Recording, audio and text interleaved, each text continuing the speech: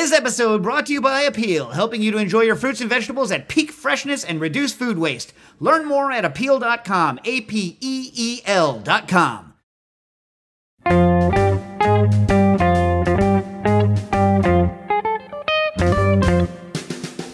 Hello and welcome to Cooking Issues. This is Dave Arnold, your host of Cooking Issues, coming to you live from the Lower East Side of Manhattan, New York City. We got Nastasia the Hammer Lopez from her undisclosed location in Southern California with the newly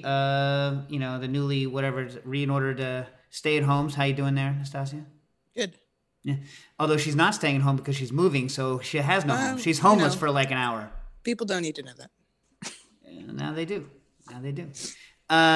We got John coming from Lyme, Connecticut, home of Lyme disease. It actually is named after Lyme, Connecticut, so that's not just an unfortunate kind of thing. And John, tell me if you know this story.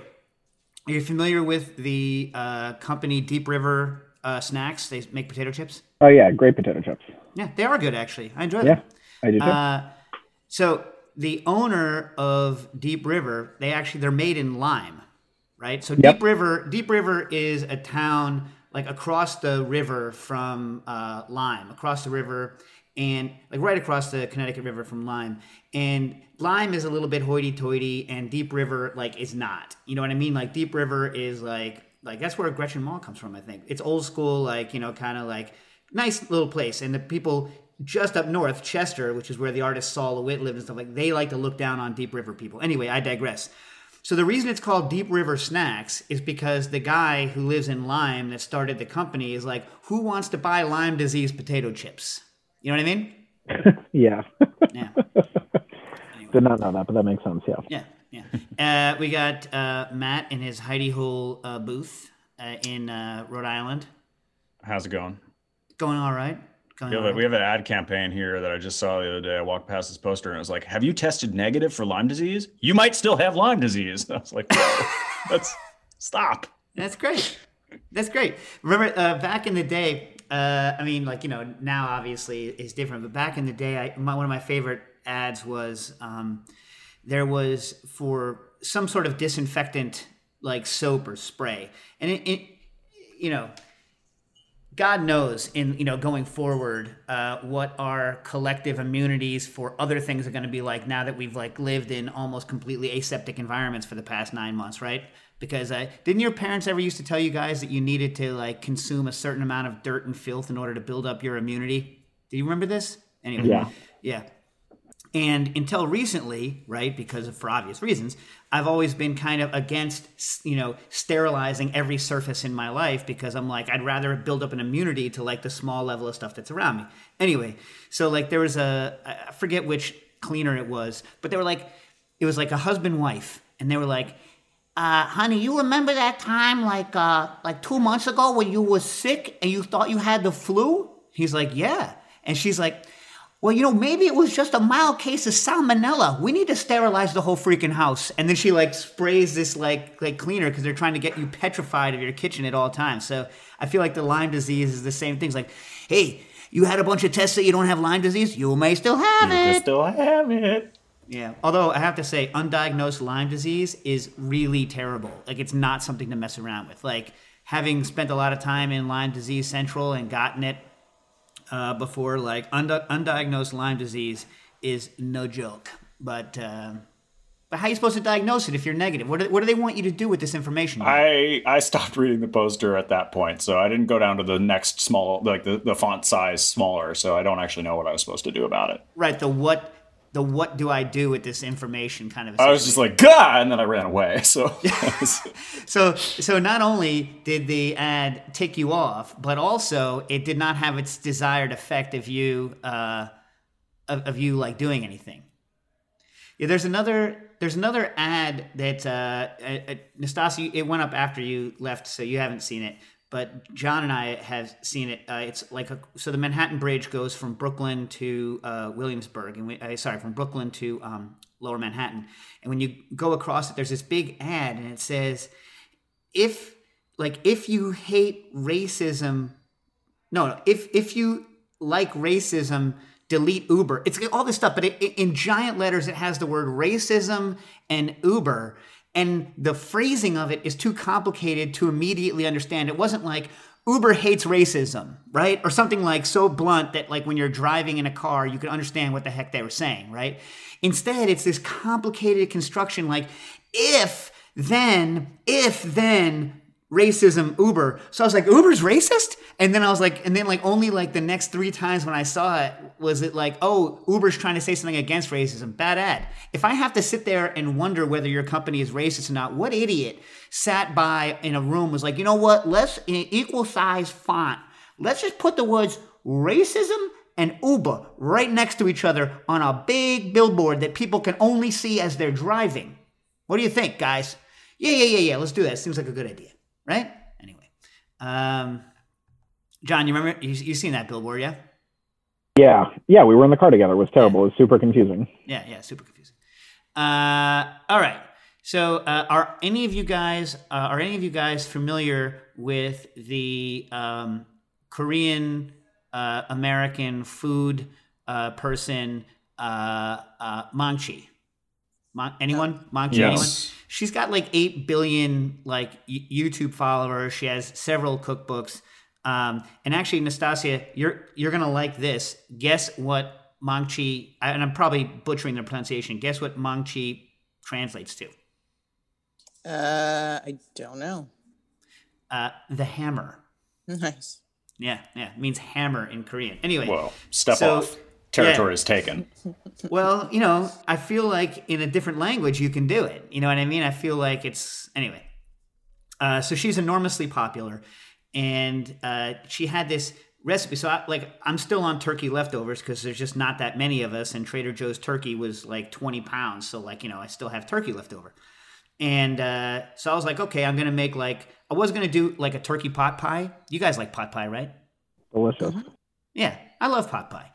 But here's this is a pot pie question. This is not what I'm here to talk about, but do you require that there be 2 crusts, even though the bottom crust is going to get soggy and make the leftovers not as good? Or are you okay with a 1 crust where the top crust is there and then you can just dig into it and serve it like out of a casserole dish? Thoughts? I'm okay with just a top crust. Nastasia? Yeah. You okay? Mm-hmm. Did you ever eat chicken, Matt, or no? Is this just totally lost on you? This is pretty lost on me because even when I ate meat things, I just didn't really like chicken that much. What about pot pies, though?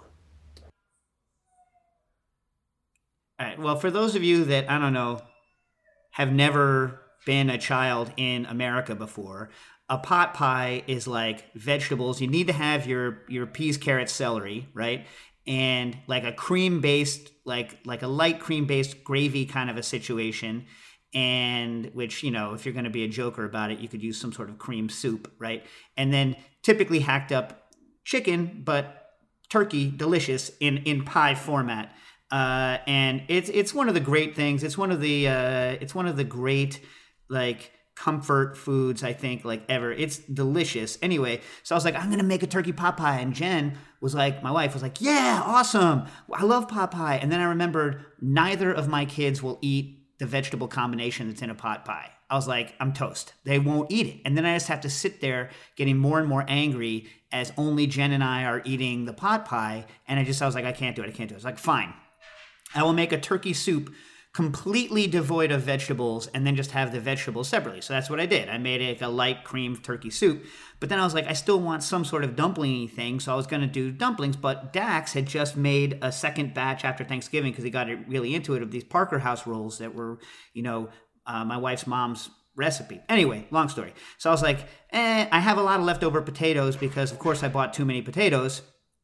So I have all these leftover potatoes. I'm going to make potato dumplings. But I'm like, well, I'm not going to make gnocchi because my gnocchi are terrible. I used to make really good gnocchi. I made it once a week. And then somehow I lost the knack. And then when I read people's instructions on the internet about how to get the knack back, I just never make ones that I like. Do any of you guys make gnocchi that you like? No.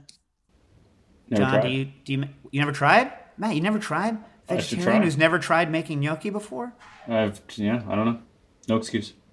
Yeah, no excuse. John, how's your gnocchi game? He's muted. He may be on a call or something. Oh, all right. Well, we'll find out when he gets back. Dog is barking. Dogs, right. Yeah. No, I have never made gnocchi. What the heck? I know. I need to change that.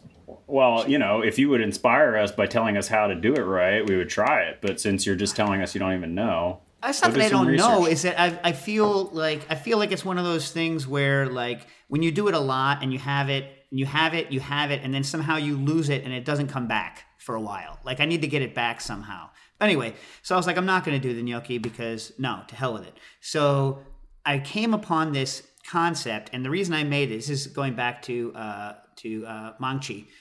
She makes this potato dumpling that does not seem plausible. I'm going to tell you what she does. Then you can look up potato dumpling. The actual name for it, which I'm going to butcher beyond belief, is gamja ungsmi, right? Is these potato dumplings. But here's what she does.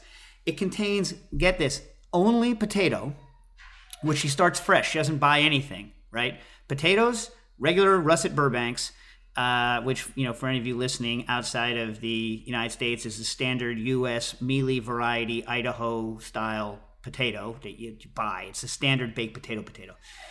And what she does is she peels it. She takes one of those, those kind of like daikon style graters with like the hexagonal holes with the like the little points that go up. You guys familiar with what I'm talking about? Is this making sense to you? Yes. Yeah. So she's taking one of those kind of graters, she peels it, and she just grates the potato like into like a cheesecloth situation, right, in water. And then grates the whole thing. And I looked at the grating under my microscope. They're like little fine threads is what the kind of grate, because it looks like a paste, but what comes out is little fine threads if you look at it under a microscope. I have pictures. And then you rinse that potato stuff into a big bowl and you save the water, and then you squeeze the hell out of it. So now you have like super dry, like potato, like strands.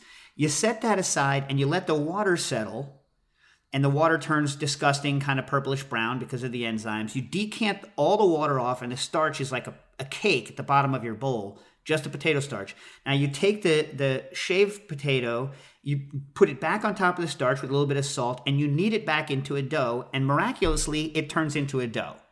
And then you roll it in balls between your hands, and it holds together like a ball. It doesn't fall apart. And then you boil it in stock. She used an anchovy stock. I used, turkey stock. You boil it, and they stay whole, and they turn chewy, almost like a rice cake, but the outside looks frilly, almost like a miniature version of a snowball, the coconut confection that, you used to buy. And I was like, this is a miracle. But then no one in my family loved them.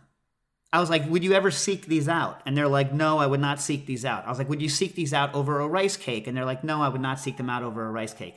But still, look it up, because it's one of those things that, it's kind of miraculous that it works at all. Just a little bit of salt and a potato makes a texture unlike any potato texture I've ever had out of a standard russet Burbank. And it's not that complicated. But, maybe someone who's made this recipe can tell me like the game changer of why, like, how I'm going to get my family to love this. But I just thought it was kind of a miracle. Anyway. Jim says this sounds like poutine râpé, which is an Acadian dish from the Maritimes, but generally gets stuffed with pork. I don't know. I will look that up. Do you have text me after this or email me the spelling of it, and I will look it up. I mean, I think almost anything is better when stuffed with pork, but especially bitter melon. You guys like bitter melons? I mean, not you, Matt, but you guys like bitter melon stuffed with pork? Yeah. Yes, I do. Yeah, bitter melon stuffed with pork is delicious. All right. So speaking of pork, Alex Goody wrote in to Nastasia a long time ago, and I haven't answered it yet. Hoping you can help me out with a plan I have on making better chicharrones. I'm sure that Alex has already tried this, but we'll go for it anyway. I haven't tried this yet because I'm concerned it'll explode in the fryer. Oh my God. Get this. The worst fryer experience I've ever had. And I've had many fryer experiences, mostly good, but some bad over the many years of dealing with a fryer. Was I improperly made a falafel recipe, and it wasn't bound at all. You guys like falafel? Yeah. Yeah. So I improperly made a falafel recipe, and it didn't have an adequate binder in it. And because I had a commercial fryer, 40 pounds of oil commercial fryer, like I never used to worry about overloading it. So I put almost the entire batch in, like enough to cover the entire top layer of the oil, which is substantial. And the entire batch of falafel instantly disintegrated into like a layer, like a blanket of falafel on the top of the thing, absorbed oil, and sank to the bottom of my fryer. It was the worst frying nightmare, I think, of all time. The second was that wasn't a nightmare, but would have been the worst nightmare of all time, is when Nastasia and I were with, I believe, Fabulous, Fabian von Hauske, and I forget, Piper probably, right? Was it Piper who was there with us? And we were testing lowering a turkey into a deep fryer, and we dropped it. And had the fryer been on, we all would have died. Remember that? Yep. Yeah. Wait, why would you have died? Just because it would have sprayed oil everywhere, or It would have sprayed oil everywhere. We all would have been toast. And then our response was, because it was cold, because we were running a dry run. It was still oil, so it was still messy, but it was a dry run in the sense that it wasn't on. We all just started laughing because we're all like, hey, we're dead now. It was awesome, right, Stas? Yes. Yeah. Yep. Yeah. Okay, back to Alex Goody's question here. I want to find a way to make relatively flat, pork skins of consistent size. I plan to pressure cook and then grind the pork and or chicken skin and use transglutaminase to recombine it and form it into sheets and then fry. Which transglutaminase do I use? I have your guide. Transglutaminase is the enzyme that glues proteins together. But it doesn't really go into something like this. I just assume GB. So GB is the greatest bond. The different transglutaminase. Well, I'll finish the question. Since I'm deep frying, but I imagine there are other considerations in the choice that I'm unaware of. I know that I'll have to mess with ratios of different skins, thicknesses, etc., but any advice would be appreciated. Also, just check knowing it won't be horrible failure is always appreciated. I don't think it'll be horrible failure. It might not work, but I don't think it'll be a horrible failure. I have some model recipes that make this make sense from modernist cuisine. They have traditional chicharron where you pressure cook the skin and then dehydrate it and fry it. By the way, I don't know that pressure cooking the pork skins in the traditional recipe is necessary. Nastasia and I used to make them constantly, unfortunately, and you smell terrible when you're cooking off pork skins and then scraping them, because you have to scrape the fat off the back to get good kind of expansion. How bad do your hands smell, Nastasia? We mostly did beaver, which was gross. We did. Well, we did a bunch of beaver flapper. That is true. But I just remember we couldn't do beaver flapper for big events because we never had that much of it. But do you remember when we got we would get whole cases of pork skin in, and then we would be there with the interns, like scraping all of the stuff at all of the stations in the Italian kitchen, like because we only had like an hour and a half. So I was like, get them in the water. We'd have to boil them. When you boil them, when you're done boiling, what you're doing is you're converting all of the collagen to gelatin. Then when the collagen is turned into gelatin, there's a little bit of other proteins and connective tissue in there that don't solubilize. But that's the only strength of the pork skin, right? So you have to let it cool completely before you even touch it, because a pork skin that's thoroughly cooked through won't even hold its own weight when you lift it. It'll just tear, right? But when you let it cool off and the gelatin sets, it's strong enough to mess with. That's when you scrape off the back, and that's when your hands start smelling like pork skin, which is just nasty. In the same way that like pork stock. John, drop me some knowledge on the pork stock. Yeah, really unpleasant, stinky, not fun. Had to make it back when I worked at the Breslin. We added pork shanks for the chicken stock, but yeah, stinky. But why did you do you think it made the stock better? I don't think so. She thought it added. I mean, I guess it does add more gelatin and body to the stock, but I don't know. I didn't see necessarily a purpose. I don't know. I'd rather just throw in more chicken feed or something like that. Or how about this, people? I don't know if you guys have thought of this before. You know what you can add to stock to give it more gelatin if you already like the flavor? Gelatin, powdered gelatin. Gelatin. Yeah. Yeah. If you like the flavor of what you're working with and want to add gelatin, how's about gelatin instead of stinky pork bones?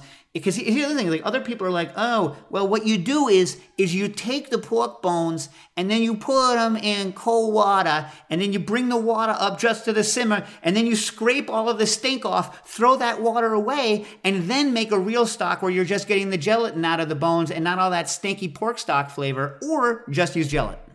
I'm just saying. All right. And then Chef Steps makes chicken noodles where they grind chicken and then glue it to form it into a sheet using Activa RM and then cut it into noodles and steam them.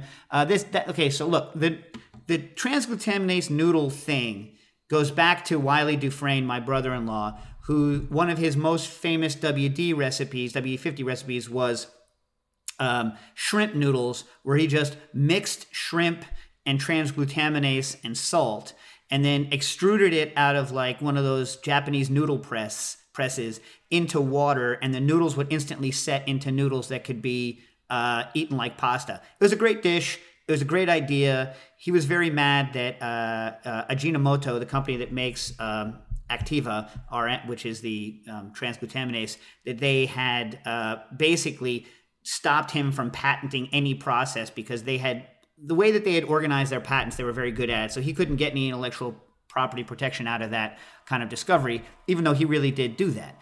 One of his second great things, and this is more apropos of what you're asking here, Alex, is he also invented the vegetable sheet noodle, where you actually take, like I said before, gelatin. So it's not going to matter much which Activa he uses. He was, I believe, using Activa TI, which for the gelatin ones, which is straight. So the Activa RM, which is the old school standard one, is gelatin. Sorry, is milk protein, casein plus enzyme plus filler. Greatest bond, and the casein is the glue molecule that it's using to glue with, the helper glue. GB, the one that you mentioned, greatest bond, is a mixture of gelatin and enzyme and filler. Wiley used TI, which is just enzyme and filler, and then gelatin, because he's like, I'll add the amount of gelatin I want, thanks, which I think is a good idea. And what happens when you cross-link gelatin with Activa is it becomes non-thermoreversible. So in other words, the gelatin won't melt anymore, assuming that you cross-link it enough and use a gelatin of high enough polymerization. So what he did is he would take any sort of vegetable you want, mix it with gelatin, add transglutaminase, sheet it into noodles, let it sit for over a day so it can fully react. And then those noodles would be non-thermal reversible. You could make vegetable noodles that you could then boil in water and they wouldn't break apart. Now, you can do this, and you're going to have to test, because the way that pork rinds work is that the hold on one second.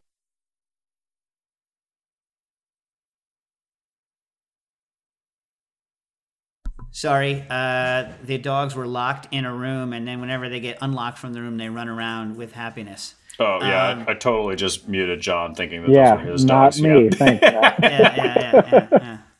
Anyways, so where was I? So, the pork rinds work because gelatin that is dried becomes plastic again as it heats up. So do some tests. I think it'll probably work. Wiley said he thinks it'll probably work. I texted him, give it a shot. It's not probably, do 1 or 2 strips before you put the whole thing in your fryer and falafel up the bottom of it like I did, which is a nightmare.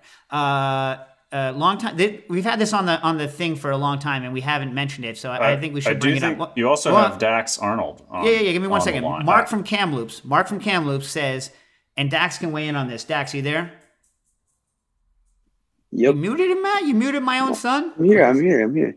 All right, Dax. See what you think about this. Dax only cares about hip hop. So I think this is more of a rock band name. But Mark from Kamloops says, Persistent Pinking is a great name for a rock band. What do you guys think?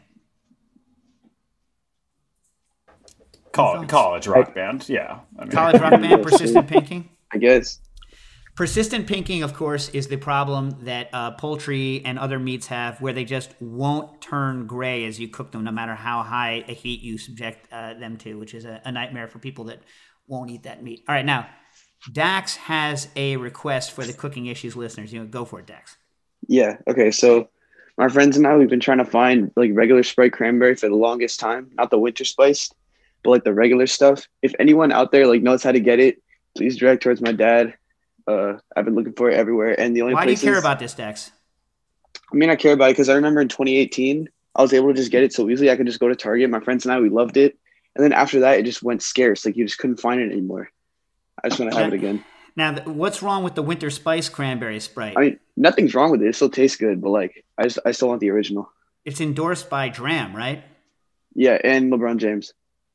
So these are two people it's endorsed by LeBron James, but Dram just helped to make the song. Yeah. Yeah, but it's not. It's to you. It just doesn't bring back your childhood as much as. How do you know? How do you know that it even exists? Now, just for you think that Dax is lazy, Dax has done his Googling, right? It's not available here, right? I mean, it is, but I'd have to pick it up in Alabama, and I have no means of getting there. That's not here. Alabama is not here, Dax. And how do you know that it's actually available in Alabama? Did you call the store in Alabama and say, are you sure you have this, or have you not updated your stock list from 2018? Yeah, no, I've been calling stores, checking stocks. You called a store in Alabama? Yeah, because I thought they would deliver, but they don't. How are they going to deliver? Dax, I might be making a rundown close to Alabama, meeting up with a brother-in-law from Alabama for the right price. I will get you some of this, but it's going to be... Say less. All right. Well, why would they only sell it in Alabama, Dax? Well, if they're going to make it at all, why would they only sell it in Alabama? I don't know. That was just one of the stores that I saw. And what spice do you add to cranberry to make it into what's a winter spice? I don't know. Have you called every store between here and Alabama? I mean, like, I've checked a bunch of stores within like 10-mile radius. Bike radius. So here's another thing. Dax, by the way, I've mentioned this on the show. Dax is a soda smuggler. Do you guys know this? Okay. No. Yeah. So Dax, there's a vape shop that, aside from vaping, which I do not endorse, they also deal in international sodas, and so Dax has purchased some limited edition sodas from them for exorbitant amounts of money. But then when we were in Belgium right before the pandemic, he noticed a rare soda. Which one was it, Dax? It's like Fanta Exotic. That's what it's called. Fanta Exotic. Yeah. And so he bought like 30 pounds, like, like however many 2-liter bottles, like 30 pounds of Fanta Exotic, and stuffed his suitcase with it and brought it, whatever the weight limit was. That's how much, Fanta Exotic he brought back into the country. And what'd you do, Dax? I sold it to him. Yeah, he sold it. He's like Dax is a legitimate rare soda dealer. Wow. Yeah. I mean, all right. So you guys have heard his request. If anyone has the hookup and knows how Dax can get, but don't come in here with your winter spice sprites, cranberry sprites. That is what a Joker would do. I'm telling you right now, Dax has already had the winter spice Sprite. I still have some in my possession. And he's fine with it. He's not hating. If anyone hears this who is involved with winter spice cranberry Sprite, he's not against you. He just wants some OG. Am I right about this, Dax? That is exactly correct. Yeah. All right, have anything else before you sign off? Or are you good? By the way, Dax told his teachers, because he's theoretically in quote unquote. Well, I'm not in class right now. I'm not in class right now. I got out. Yeah? You didn't have to. I mean, you got out by saying you needed to go to the restroom? No, I didn't have to. Hey, for those of you that don't have access to kids, what percentage of the kids in quote unquote online school now actually just turn off their cameras and their microphones and do whatever they want during their class sessions? I would assume all of them, but I don't know. I'm not around. But seriously, Dax, give me a number. What percentage? I mean, I don't know. Like, I don't know who's doing what behind the camera. So they're not there. Oh, so you think that some of them have turned their camera off, muted themselves, and are diligently studying what the teacher is saying? I can tell you what percentage are doing that. Anyway, that's a little insight.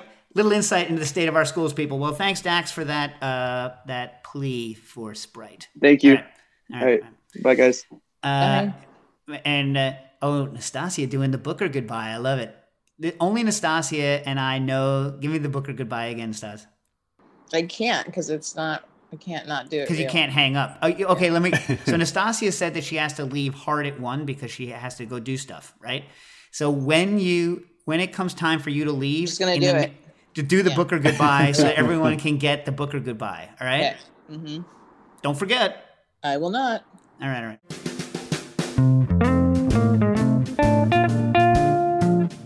This episode brought to you by Appeal. Here at HRN, we care about reducing waste across our food system, from farms to home kitchens. We know that about half of the produce we grow ends up in the trash. We all want to enjoy produce at peak freshness and reduce the amount that gets thrown away. That's where Appeal comes in. Appeal is a plant-based protective layer that helps produce last up to twice as long. It's edible, invisible, and imitates how peels naturally protect fruits and vegetables. Because here's the thing, less waste doesn't just mean that we're throwing less food away, it also means we throw away less water, energy, and other resources that go into growing produce. Appeal works with nature to reduce waste across the food system, from the farm to the kitchen. Appeal helps us to conserve our precious resources to ensure that we have fresh food to meet our growing needs. Appeal, food gone good. Learn more at appeal.com.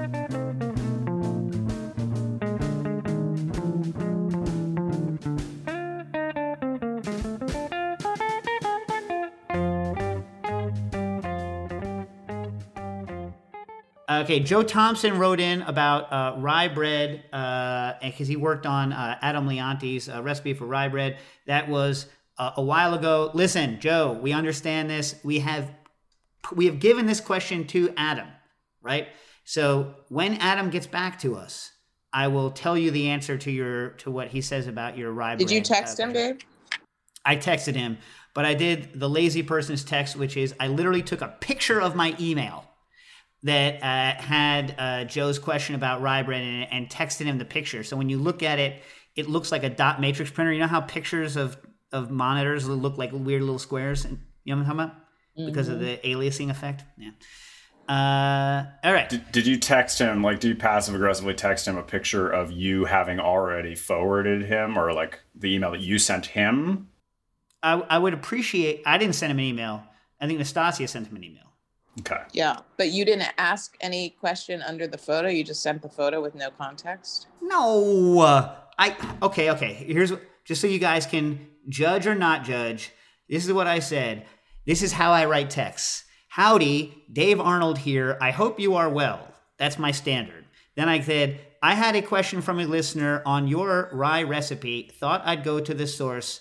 Sorry, so last minute. So I sent it today, and I texted him a picture of the question. Is that an acceptable way to do this? I'd say he's not going to get back to you. Like ever? Yeah. Okay. All right. So I did a little more research on a question that came in a while ago. So let's, and I think I have an answer for you. Lisa Somerville wrote in, and remember, we said this before, but she is 43, female, married, and buys any gadget she wants. And both for the home and for the bakery that she owns with her husband. Anyway, so what she said is that she had a student who used to tell her about a German bakery where she used to work that made their own quote-unquote vanilla flavor by combining prune juice and vodka. I'd never heard of this, so I tried it. Equal parts prune juice and vodka. At first it was terrible, but after letting the mixture sit at room temperature for a week or two, it tasted surprisingly like vanilla. My question is, why does this work? I'm also curious about the history of this, but I'm guessing it comes from a time when vanilla beans couldn't be transported because of wartime. Any insight on this would be appreciated. Thanks. Love the show, Lisa. All right, I did a little more digging, and there is nothing that I was able to find on there being actual vanillin in prune juice. Now, what I did find was W. Dennis wrote an article in the Journal of Industrial and Engineering Chemistry in April 1911, saying the detection of prune juice and caramel in vanilla flavoring extracts. And then it said this is from 1910, October 12th, 1910. I guess it was published in April 11th. The foreign coloring materials most frequently used in the preparation of factitious vanilla flavoring extracts are caramel, prune juice, and coal tar dyes. It was more difficult to do detection tests for prune juice than caramel coloring. So anyway, I think that this practice started as a way to make fake vanilla look more. By the way, fake vanilla is all based on vanillin, and vanillin was one of the very first isolated organic flavor molecules, and also one of the first ones to be synthesized. in the laboratory, and it played a huge role in the development of the flavor industry. In fact, it was one of the main pillars of the flavor exhibit that the Museum of Food and Drink did way back in the day. And it was actually a German, going back to Germany, in the 1870s that had the first factory that was producing artificial vanilla, producing vanillin to make artificial vanilla. At the beginning, it was quite expensive, but by the time this century rolled around, by the last century, sorry, my century, the 1900s, when in the 20s and 30s, they figured out how to make it out of lignin, which is basically pulp, and it became fantastically cheaper. But early, I think people were using prune juice and other things with a little bit of vanillin to make a closer fake vanilla than just a clear vanillin would be. So I think it's probably maybe reminiscent of it from a color thing, but I couldn't find any actual chemical overlap. Also interesting, did you know, and I did not know this, that prune juice is a common additive in tobacco for smoking because it adds sweetness. And it has a couple of other things, but it harshes it. And some cigarettes are up to 0.5%. The tobacco is up to 0.5% of prune juice. Did you be aware of this? I was not. No. And also on prune juice as being the laxative extraordinaire for the old geezer community, which I'm rapidly approaching, at the Sunsweet Corporation. Says that it is not just the high fiber in prune juice that gets your motor running, but it contains more sorbitol, which is a laxative in large ingredients, than most other fruit juices. So there is the pupefactive element of the prune juice for you. So that's a little bonus you're getting in your prune juice research today. You like that little bonus? Yeah. Yeah. Okay, now listen. Michael the Hobby wrote in about Pantone. Now, we'll have this discussion now. Nastasia, you don't like Pantone, right? Is that one of the things you don't like? I do. I like it. Oh. Who do I know that doesn't like it then?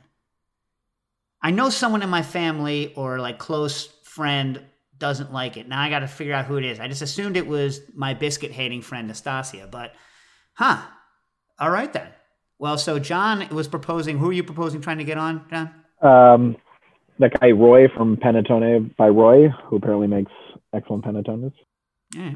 So should we save it? So the question was on for the panettone. They make a very stiff starter called a pasta madre, and there's lots of things about do you have to wrap it in this and boo and boopy. So maybe we should just hold this off, and in case we get him on, we can ask him. No.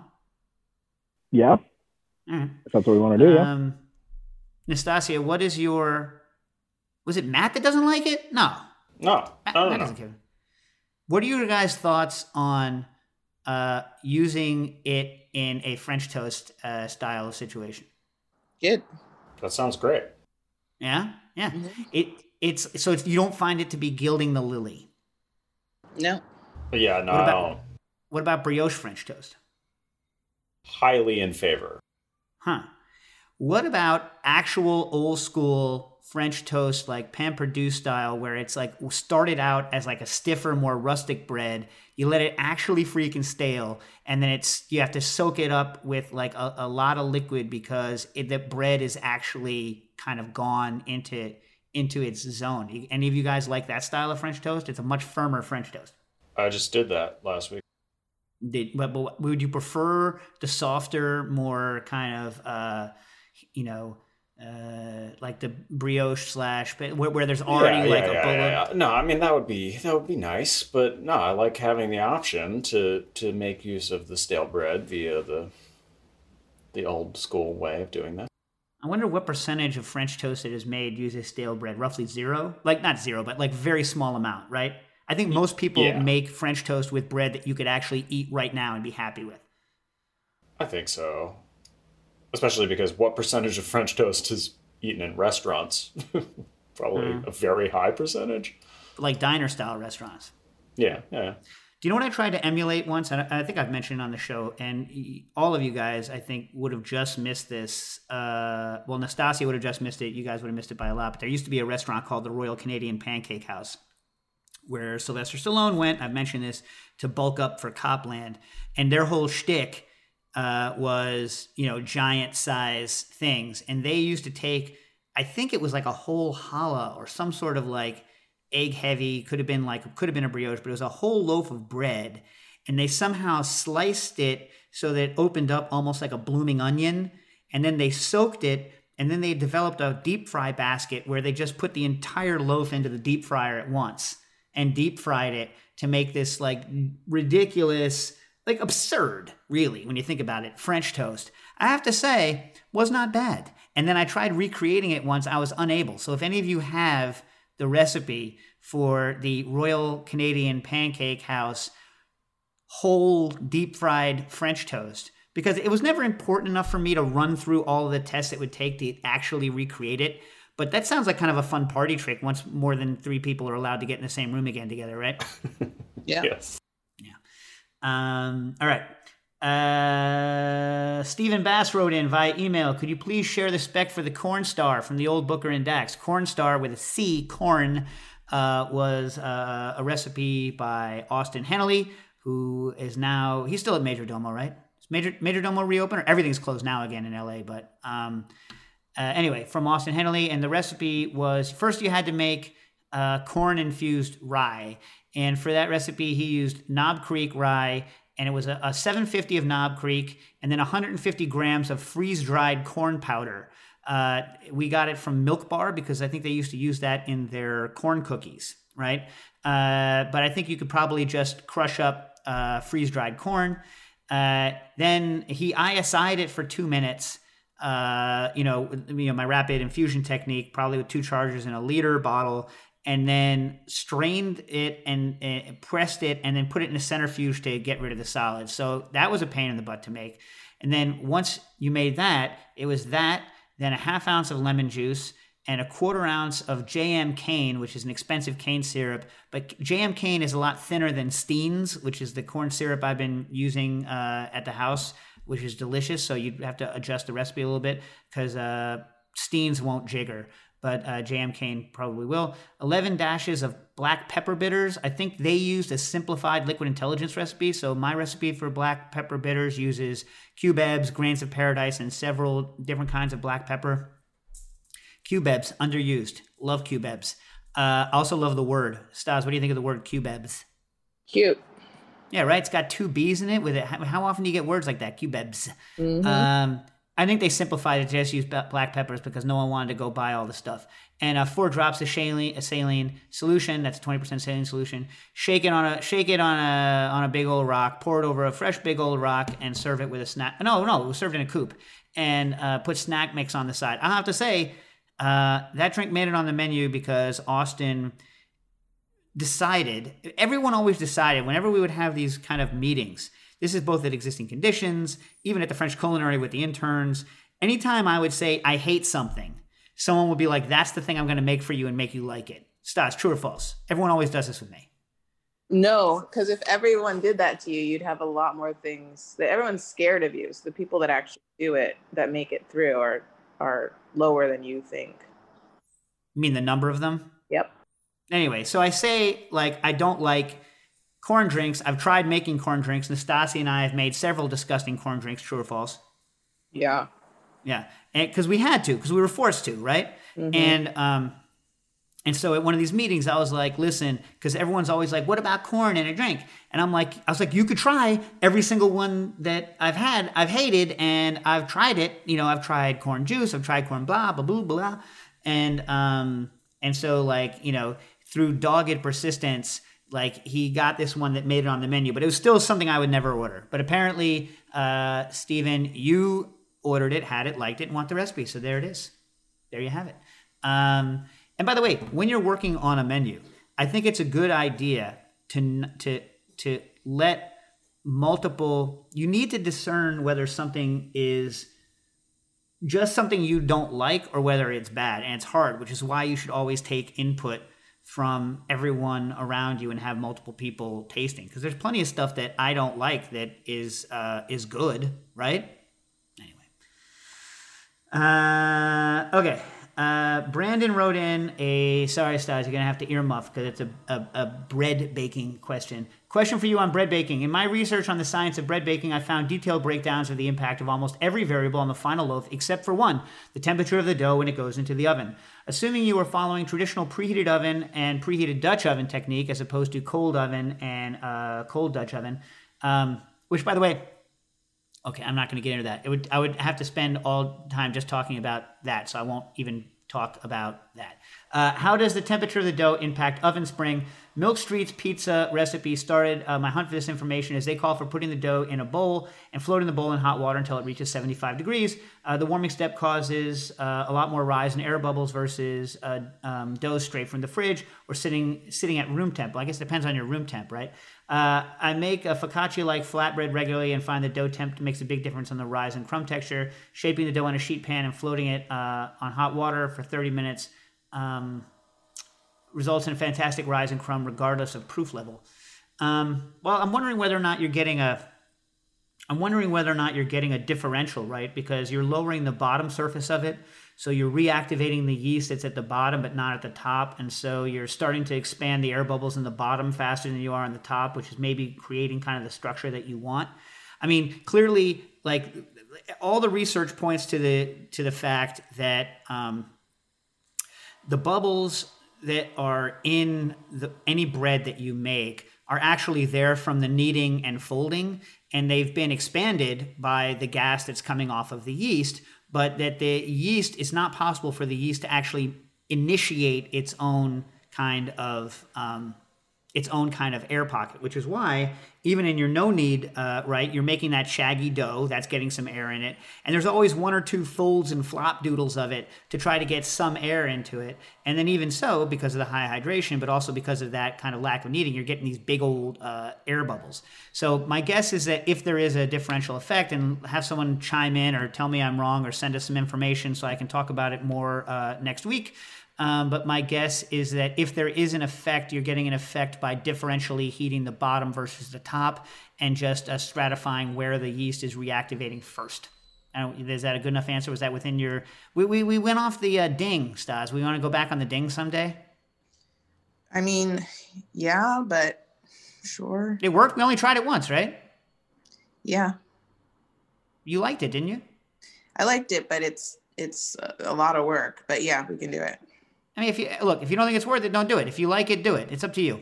Patrick wrote in, Spinzall question. Have you ever had the clear, did I talk about this already? Have you ever had the clear dirty martini at the new Hemingway bar at the Paris Ritz? No, I've not been to the new Paris Ritz. Anyway, it's a clear liquid and they put I wish. I love Paris. You guys, I know John likes freaking Paris. What about you, Stas? Are you a Paris fan or not a fan? Yes. Why do you say it like that? Jeez. Who is not? Because you can't go You're not anywhere. a fan of a lot of things that people really like. I could see you not liking Paris just because everybody loves Paris so much, out of all proportion to what they should love it. That's all. I'm just asking. God. It is a clear liquid, and they put a clear ice cube at the bottom with an olive inside of the clear ice cube. But it tastes dirty, the martini now. Tastes dirty despite being clear, even when the ice cube melts. Do you think they are using clarified olive juice for that ice cube? I doubt it, because the dirtiness, aside from any flavors, is salt and other things, and you can't freeze that stuff into it. It would make it not clear and it would get frozen out. So you can have an inclusion like a whole olive, right, and then freeze clear ice around it, but you can't have something clear that has like a lot of flavor in the actual clear part of the ice. Now, that's my guess. Someone could tell me that I'm wrong and they've done it, in which case I will update my answer, but that's my guess. My guess is that it is tasting less dirty as it melts until you get to the olive, which might be surrounded by a portion of brine that will then re-dirty it. Just a guess. Holden Trout gave a good technique via email. Few things to pass along. On one of the last episodes, Dave mentioned his experiments with the silicone stasher bags, which are, by the way, they're those the silicone kind of Ziploc bags the thing that I think is interesting about them is that They can be retorted and even ovened, so you don't have to worry about throwing them into boiling water. In fact, in my freezer right now, I have leftover stuffing in 2 stasher bags that I use this technique on.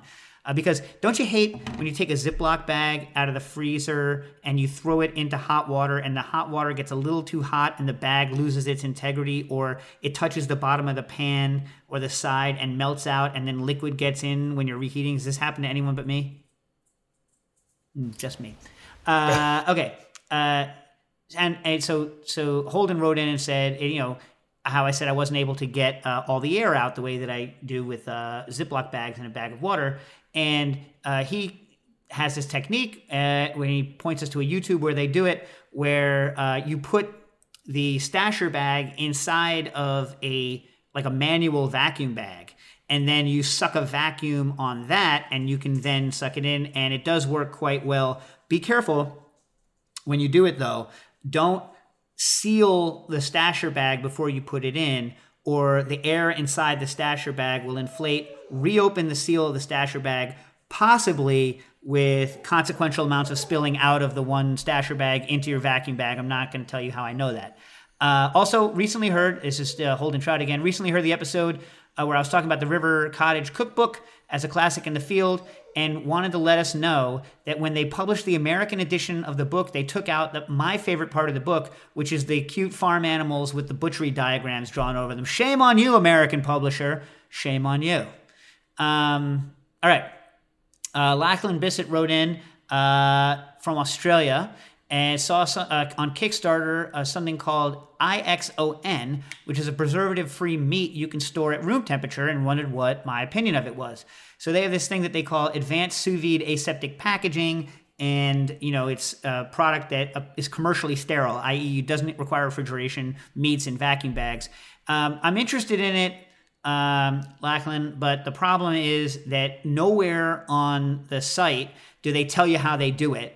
Nowhere do they tell you kind of like something like a food preservation technology. Like I want to see what they're doing. So I think the problem is they probably don't have enough protection on the process to be able to tell you exactly how they do it. And in the absence of that, I can't say whether I think it's great, right? So it could be like, it's probably based on some sort of multiple hurdle technology. So some level of salt, some level of heat pasteurization, perhaps with irradiation, perhaps with UV, perhaps with high pressure, who knows, right? So like one thing that's possible is that they could have super high pressure, like pressure that's enough to sterilize something without using any heat, typically is high enough to also degrade meat texture, which is why you don't see it very often on things other than like oysters and whatnot. But maybe like through multiple hurdle technology, they can do a lower pressure with it and like a cook, but they don't tell you what they're doing. So irritating. Jared is Gold wrote in via Instagram. Quick question. What do you think is a good temperature to low temp half a chicken with the backbone, with cut in half with the backbone in?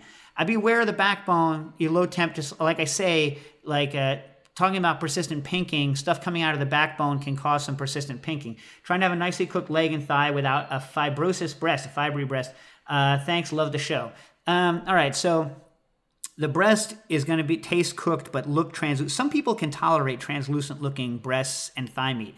Most of us can't. So if you can tolerate it, just be aware that other people can't, and so cook it a little higher. 63 is the minimum temperature on breasts. However, 64.5 or so is the lowest temperature on thigh. But in reality, I would say probably 65 is safe to get it up within a reasonable amount of time. I would still, at 65, salt the breast beforehand to try to, increase its water holding capacity at that temperature. But I typically do it at like 65. If I'm doing something big, I'll even do 66.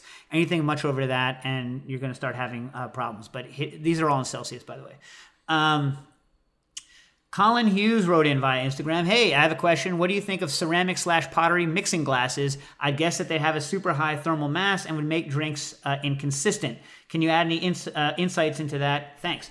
Yeah, that's exactly correct. However, you can use it if you want, but you have to pre-chill it all the time. And so the way to do that is to always store your mixing glass full of ice and water. And so when everyone at the bar decided that they didn't like stirring in tins anymore and they wanted to stir in fancy Uri-looking glasses, I said, that's fine. But if I ever see you not having a pre-chilled Uri glass you mix in, then I'll yell at you and take your head off, and I'll point to this very moment where we've had this conversation where you said that you would be religious about doing that, and I will tell you what a liar you are. And I didn't actually do that to them during service, but I will say that during service, occasionally I would see it happening. But just be aware that it will affect it. And so in certain drinks, actually, if you're working in a bar, right, then you have to make it consistent. So I would make sure that they're always pre-chilled, always. Just keep ice and water in them all the time. At home, there are certain drinks that actually want more dilution. So drinks where you know you have to stir longer, well, might as well, instead of stirring it longer, stirring it longer will make it colder as well. But if that's not a benefit in a particular drink, because it's not always a benefit, then just use one that's not pre-chilled. I mean, it's going to be a drink by drink basis. But from a consistency standpoint, you are correct. Thomas wrote in, I'm having exhaust fan issues in my rental kitchen. The exhaust fan is clearly not powerful enough for any real cooking. Are there any solutions to this problem? Are any home kitchen fans good? No, because with my experience, they all seem to be crap. Your experience has also been my experience, Thomas. Thanks for your time. Warm regards, Thomas. Look, the best thing you're going to get out of most situations is the box fan in your window. If you're a little bit handy, what I would do is for the kitchen window, it's ugly, so be aware, is if you really can't afford to do good work, get a piece of wood, buy fans, the circular fans that are meant to be mounted into holes that you cut the hole, try to do a nice job, route it out if you can, right? And then bolt 2 fans in, right, side by side that take up basically the whole width of your window. And you'll see this a lot in kind of illegal venting down near where I live, down here in Lower Manhattan. And then lower the top window, not the bottom one, the top window, because remember, all this hot stuff that you want to evacuate accumulates high and then rolls down. So put it up high, right, across the entire window, and then screw it into the window so they can't pop out. And that's going to be, and you can put a speed control on the board that you have there and then run a wire to it. And that's going to be the best bet for a rental because it doesn't actually do any modification. Doesn't require you to modify the wall. No landlord is going to see one little screw hole on the side of your window jamb, and that's what I would do. But it can look really ugly. Most of the people that do it use real crappy CDX plywood, and so it looks very provisional. You guys have all seen this walking around Manhattan, right? This style event. Yep. Looks garbage, but you can make it look better. I mean, I don't know how much the looks is important. I don't know whether you can see the kitchen from all over the rest of the apartment or not. All right. And remember, never call it a hood or a vent, because the reason once you put cooking exhaust into a pipe, you then have to worry about fire, right? Because the stuff that builds up in the pipe can catch fire and cause a real bad kind of fire effect, fire shooting out. So be aware. Zachary Stewart wrote in via email. In college, I learned the trick for bad coffee or bad beer was to put a shake of salt in it. In college, there was no such thing. I love how, I'm glad that people are much fancier now in college. There was no such thing as bad beer in college. There was only beer we couldn't afford. The best beer in college was free beer. You guys familiar with this? Yes. Yeah. Yeah. My favorite beer in college was whatever was free. Right? I mean, and even like liquor, the best liquor for a while was free because we had no money. But anyway, I'm glad that people are beyond that now, because as soon as you can afford to not drink complete swill, you should. I'm not saying you should spend scads of money. Anyway, I learned that the trick for bad coffee or bad beer was to put a shake of salt in it. Despite the hundreds of hours of coffee talk from Dave, I've never heard of him talk about putting salt in. So salt in coffee, sometimes, always, or never. Zach from Pittsburgh. P.S. In real life, I'm not a Yinzer. All right, listen. It's a good point. I'm surprised I've never mentioned it. I do not put salt in my espressos. Maybe I should try it. But I do add a pinch of salt when I'm adding the sugar to my wife's lattes. So when I'm doing milk in coffee, I will add Goodbye. a small. Oh, that's the Booker goodbye, people. That's the Booker goodbye. Strong. I mean, I'll talk to her about it later when she's done. But that's strong. That's how it works. You could be in the middle of a sentence, and Booker will give you the Booker goodbye, just like that. Very polite, happy. Yeah. He's glad he's spoken to you. He's not at all upset. And he's he's gone. hanging up now. And he's gone. Goodbye. So I put it basically in coffee with milk. But John, have you ever put salt into coffee that doesn't have milk? No, I guess not. No, I've tried putting the salt into coffee with milk, and I didn't really notice a difference. But I guess the fat. Did you try it before and after? No. That's the trick. Yeah. I haven't tried it because I don't like coffee with milk, so I'm a bad judge. I just do it because it's just kind of instinct for me to do it. But for someone who has tested it, let us know. I've never tried it with beer. You ever tried it with beer? No, I've never heard about that with beer, actually. I've never heard anyone say that with beer, yeah. I mean, the problem with adding salt to beer is that it foams like a weasel, right? Because you're throwing nucleation sites into your beer.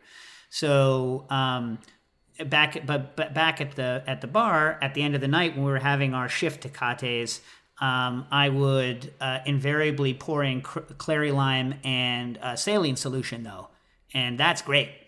Clarified lime and saline topping off a Tecate is good. I would prefer it to have been a Negro Modelo, but we didn't stock that. We had Tecate. Yeah. What are your favorite cheap Mexican beers? I was always served Tecate, but my favorite post shift drink was Miller High Life. One of the restaurants that always had that for us. The champagne of beers, huh? Indeed, yep. Yeah. So. Yeah. I think if they were all lined up, I'd go Negro Modelo. Although because of college experiences, I have like a very fond soft spot for my memory of Dos Equis. Really? I haven't had one in years, so that tells you something right there. For those of you that have like never seen Matt, he kind of looks like a young, like longer haired version of the Dos Equis guy. Like if you had his facial hair, you could be the Dos Equis guy when you're older, dude. I'll look into that. I don't know about that one. Yeah. Towards the end of Existing Conditions, we used to, the Miller Pony was what we always garnished. The Corsair was one of my favorite drink that I would get there, which is the preserved lemon drink, preserved lemon, tequila, lime, and a little bit of sugar and some spice. And towards the end, we couldn't get the Miller Ponies anymore. And so they had the Modelo ponies, which were amazing, but they were the Especialito ones. And I prefer Negro Modelo to this special one. You? Yeah, I would just do Negro Modelo. Yeah, Negro Modelo, yeah. Wait, what is the Corsair recipe? Because I have preserved lemons in the fridge, and I love tequila. Do you have a centrifuge? Oh, God. All right, next. That's a good. John, did you? Corsair wasn't your drink, but like it's a good drink. Yeah, very good drink. Yeah.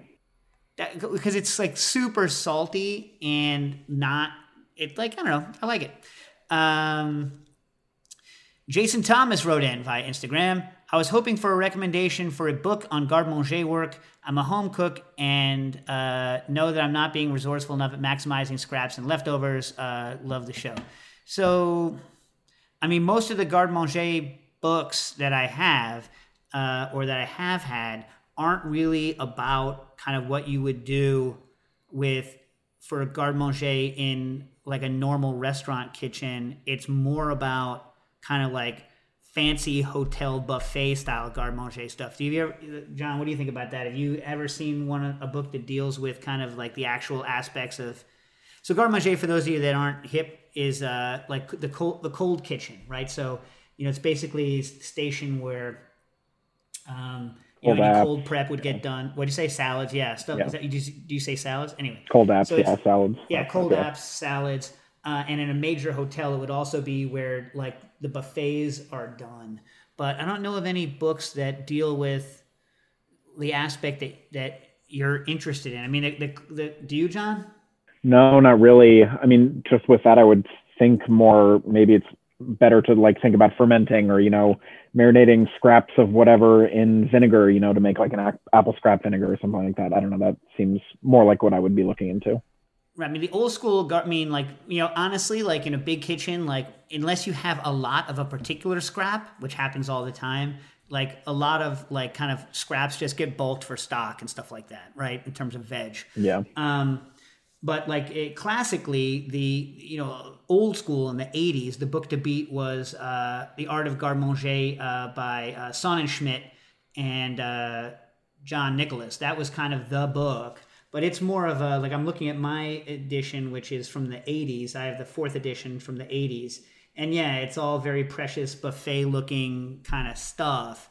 Kind of not what you're looking for, like roulades and whatnot. The CIA then came out with, the cooking school, not the spy agency, came out with a book that's gone through a bunch of editions, but I've never owned it. I think called the Art of the Garde Manger Kitchen or something like this. But if you are interested in buffets, which I never owned it, but I'm sure it's good. Like it's already been a classic in the field, but Buffets and Receptions is a sick book put out by Virtue Press, Virtue, Virtue Press, in the early 80s, I think, late 70s. Sick, crazy. Again, I would never recommend it. You cook a whale, but there is a recipe for cooking whale in there, and specifically what kind of whale. The other one you might want to look at is Professional Caterer Series by Denis Raffel. The first 4 volumes are more, first 3 of the 4 volumes are more, and the last one's more hot side stuff. But again, all of these books now are on my desk and they're about to fall. Give me a second. Yeah. Just to give you an idea of the weight of this stack of books that I'm telling you about, it's this. Wow. I was wondering how you had all of these books at hand, but they're just piled around you. Well, I mean, the one good thing about recording this thing at home is that I can just go back to my bookshelf and get stuff. The problem is that it's also hard to find stuff on my bookshelf. Nate wrote in about the Enova countertop combi oven. I have no experience with it. I think I mentioned that last week, but I'd like to put out there. Anyone in the chat or who wants to write us who does have experience with this, let us know what they think. And obviously we're happy to test it out should someone want to ship us one to test. All right, so we're running low on time. I'm missing a couple of questions. We have a carbonation question. Should we do the carbonation question just so Nastasia doesn't have to hear it? Yes, that seems. All right. Go out on that one. All right, because Sergio Toom wrote in from Melbourne. He is an Argentinian person in Australia, but Nastasia has mentioned so much in this that I can't read it after she's already done the Booker goodbye on me, right? And then the other one is a question about safety, so from Mark, so I don't want to go into that one half-assed, right? So because I don't want to give someone incorrect safety information that causes someone to, God forbid, get sick. So from Behind This Wall on Instagram, hey Dave, sorry for this out of the blue message. Big fans of Liquid Intelligence. I have a question about applying your method for carbonation, for my carbonation rig to corny kegs, as we're getting the same results as we do in bottles. Any help much appreciated as we're looking to bulk up our operation into bottles. Cheers, Alex. Okay, I'm not exactly sure what the question is, but I'm going to assume the question is this. I'm currently kegging cocktails and then dispensing them out of a keg into a glass and not getting as many bubbles as I want because that system is stealing the bubbles from my cocktail. And I want to put it into bottles, but those bottles are also stealing the bubbles, and it's not any better than the keg. Is this, John, do you think that's... Yeah. Is that the question? I think so. If it's not, he can write back in and I will get it up to you next week for the radio show. All right. Yep. Problem with, look, certain drinks want to be highly carbonated and certain drinks can have a small amount of carbonation and still be delicious. For instance, the Negroni can go anywhere from 0 carbonation to full carbonation and be delicious at any point along the way. Things like, you know, my gin and juice recipe, when they lose their carbonation, they lose their verve. So, you know, so like I have never been a fan of, you know, of myself having a carbonation rig for cocktails because I've never gotten one that does exactly what I need to do. Someone rung my doorbell, so we'll see whether I hear from my dogs. That said, when you are carbonating when we put stuff in bottles, the way we got the best result was to carbonate in 2-liter bottles, like do forced carbonation, make sure that it's ice cold, triple carb it, at least triple carb it. Chill your bottles, but don't over chill them. If your bottles are in the freezer, you're going to lose all your bubbles because the minute you pour a carbonated drink into frozen glass, you'll get ice crystals forming on the inside of the frozen glass, nightmare nucleation sites. It's going to be a nightmare for you. So what you want to do is fill them with ice water and then dump them out right before you fill them. That'll make sure there are no nucleation sites. Pour in all the way almost to the top. Leave a very small ullage, which is that little space at the top of a wine bottle. Leave a very small space. That space is critical for carbonation, and then cap it. And that's kind of the best way that you're going to be able to. Now, people have said they've had luck with counterpressure fillers. I have not had luck with a counterpressure filler, but if you do, God bless you. But still, you're going to want to keep your ullage as small as possible, and you're going to want to make sure your bottles are cold as long as they're not below freezing. All right, and then cap them immediately. I can't tell you how many times I've seen people and they're pouring the stuff out and they're sitting there and they're just letting it sit around. They're talking, they're chatting. They want to do 50 bottles at once and then go cap 50 bottles. No, pour like 5 bottles, cap, pour 5 bottles, cap, pour 5 bottles, cap, pour them all high, and you should get a decent result. If what you're saying is that you can't get bottle carbonation with a carbonation cap to be any better than a corny keg, that's a different problem. And there I would say it's probably a clarification problem. It's not cold enough, or you're not multiply carbonating, like carbonating 3 times. I even once saw where someone was injecting CO2 onto the top of the bottle and then removing the pressure and then shaking it. No, it needs to be connected to pressure while you are shaking it. So I answered either one of those 2 questions, but if those weren't the questions you wanted answered, then write on in again, and I'll talk about it again after Nastasia does the Booker goodbye, because otherwise I'll hear about it later, because we all know Nastasia hates carbonation questions. True or false?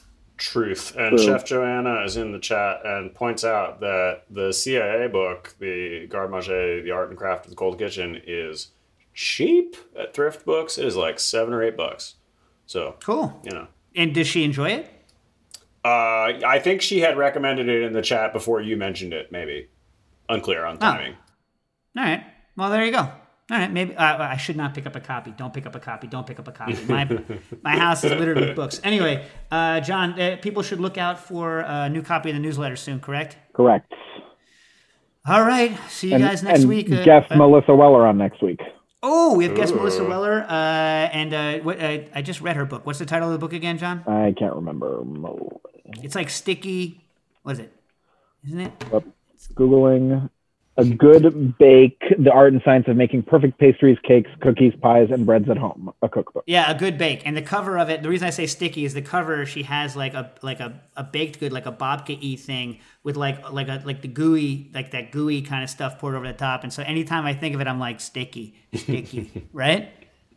Makes sense. Yeah. Yep. Anyway, so she's on the show next week. So if you have her book and you have a question, make sure to write it in early enough for John to get it to me. And we can talk about it, because unfortunately, again, with the COVID, we can't have call-ins. So get your questions in on that. And we'll talk to you next week. Cooking Issues. Cooking Issues is powered by Simplecast. Thanks for listening to Heritage Radio Network, food radio supported by you. For our freshest content, subscribe to our newsletter. Enter your email at the bottom of our website, heritageradionetwork.org. Connect with us on Instagram and Twitter at heritage_radio. You can also find us at facebook.com/Heritage Radio Network. Heritage Radio Network is a nonprofit organization driving conversations to make the world a better, fairer, more delicious place. And we couldn't do it without support from listeners like you. Want to be a part of the food world's most innovative community? Subscribe to the shows you like, tell your friends, and please join the HRN family by becoming a member. Just click on the beating heart at the top right of our homepage. Thanks for listening.